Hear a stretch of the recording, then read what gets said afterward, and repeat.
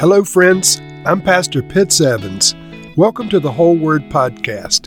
Let's get right to the Word of God. Proverbs chapter 23. When you sit to dine with a ruler, note well what is before you, and put a knife to your throat if you're given to gluttony. Do not crave his delicacies, for that food is deceptive. Do not wear yourself out to get rich.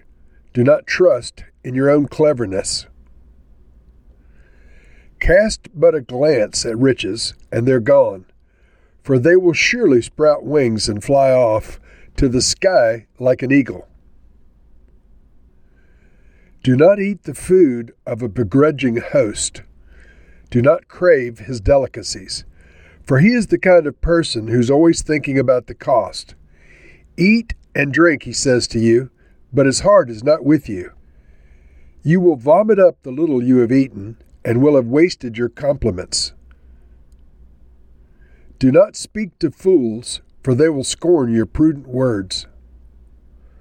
Do not move an ancient boundary stone, or encroach on the fields of the fatherless, for their defender is strong. He will take up their case against you. Apply your heart to instruction, and your ears to words of knowledge. Do not withhold discipline from a child. If you punish them with the rod, they will not die. Punish them with the rod and save them from death. My son, if your heart is wise, then my heart will be glad indeed. My inmost being will rejoice when your lips speak what is right. Do not let your heart envy sinners, but always be zealous for the fear of the Lord. There is surely a future hope for you, and your hope will not be cut off. Listen, my son, and be wise, and set your heart on the right path. Do not join those who drink too much wine or gorge themselves on meat, for drunkards and gluttons become poor, and drowsiness clothes them with rags. Listen to your father who gave you life, and do not despise your mother when she's old. Buy the truth and do not sell it, wisdom, instruction, and insight as well. The father of a righteous child has great joy. A man who fathers a wise son rejoices in him. May your father and mother rejoice. May she who gave you birth be joyful. My son, give me your heart, and let your eyes delight in my ways. For an adulterous woman is a deep pit, and a wayward wife is a narrow well. Like a bandit, she waits and multiplies the unfaithful among men. Who has woe? Who has sorrow? Who has strife? Who has complaints? Who has needless bruises? Who has bloodshot eyes? Those who linger over wine, who go to sample bowls of mixed wine. Do not gaze at wine when it's red, when it sparkles in the cup, when it goes down smoothly. In the end, it bites like a snake and poisons like a viper. Your eyes will see strange sights, and your mind will imagine confusing things. You will be like one sleeping on the high seas, lying on top of the rigging. They hit me, you will say, but I'm not hurt. They beat me, but I don't feel it. When will I wake up so I can find another drink? So this proverb concludes with lots of warnings about too much alcohol, and some of them are kind of amusing. But verse 4 admonishes us not to spend our entire lives trying to get wealthy. Verse 4, do not wear yourself out to get rich. Do not trust in your own cleverness. Cast but a glance at riches, and they're gone, for they will surely sprout wings and fly off to the sky like an eagle. And so if you don't have wealth, it often seems that if you had wealth, all your problems would go away. It's not true. And in fact, having wealth only settles one aspect of your life, and that's how am I going to pay my bills. But your entire life can be wasted in the attempt to gain riches. And that's what the writer Solomon here is trying to tell us, that your efforts at life are better spent than just solely in trying to gain wealth.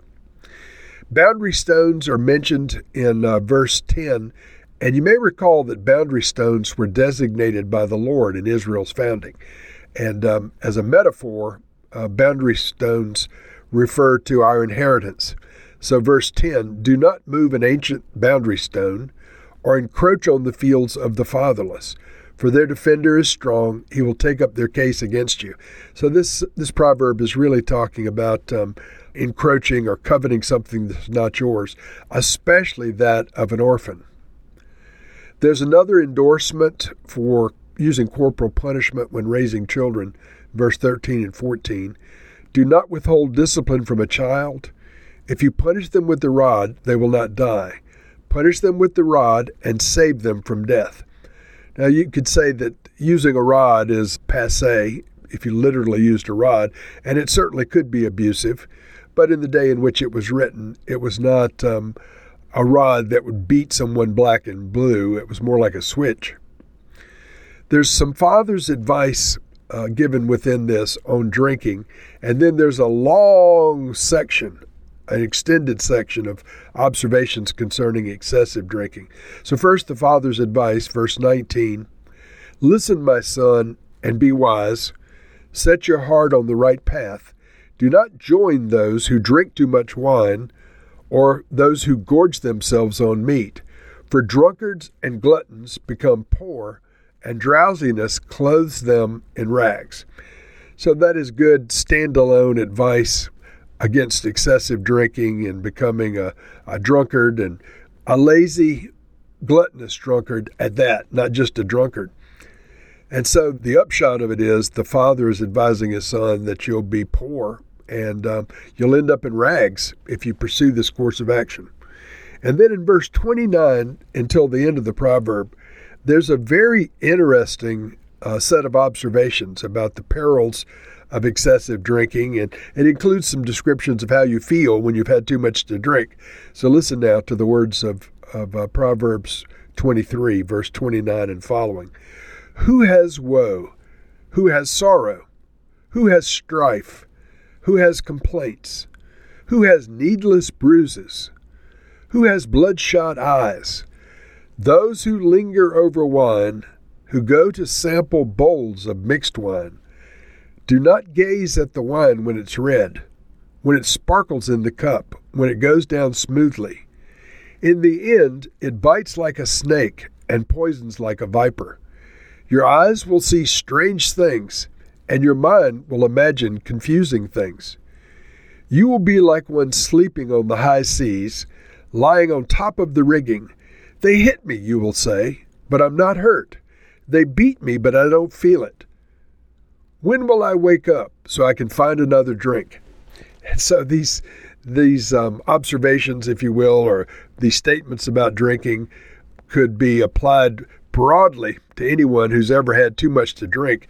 But the idea of bloodshot eyes, needless bruises, your eyes seeing strange sights, confusing things, feeling like you're on the high seas with the room rolling back and forth, and then finally the statement, when can I wake up so I can find another drink? This is talking about someone who has really fallen into alcohol abuse and excessive drinking.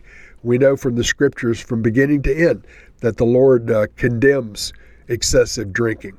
And so the writer of the Proverbs is admonishing us to be careful. If you indulge in alcohol, don't indulge excessively, or you'll end up in rags and you may end up hurt. So, Lord, we thank you for your warnings about alcohol. We thank you for your warnings about trying to get wealthy. Lord, may we be among those who live our lives in moderation. Lord, we want to be your people. We want to be good citizens to those around us. Lord, help us to be mature individuals and to live our lives with integrity and honor. In Jesus' name we pray. Amen.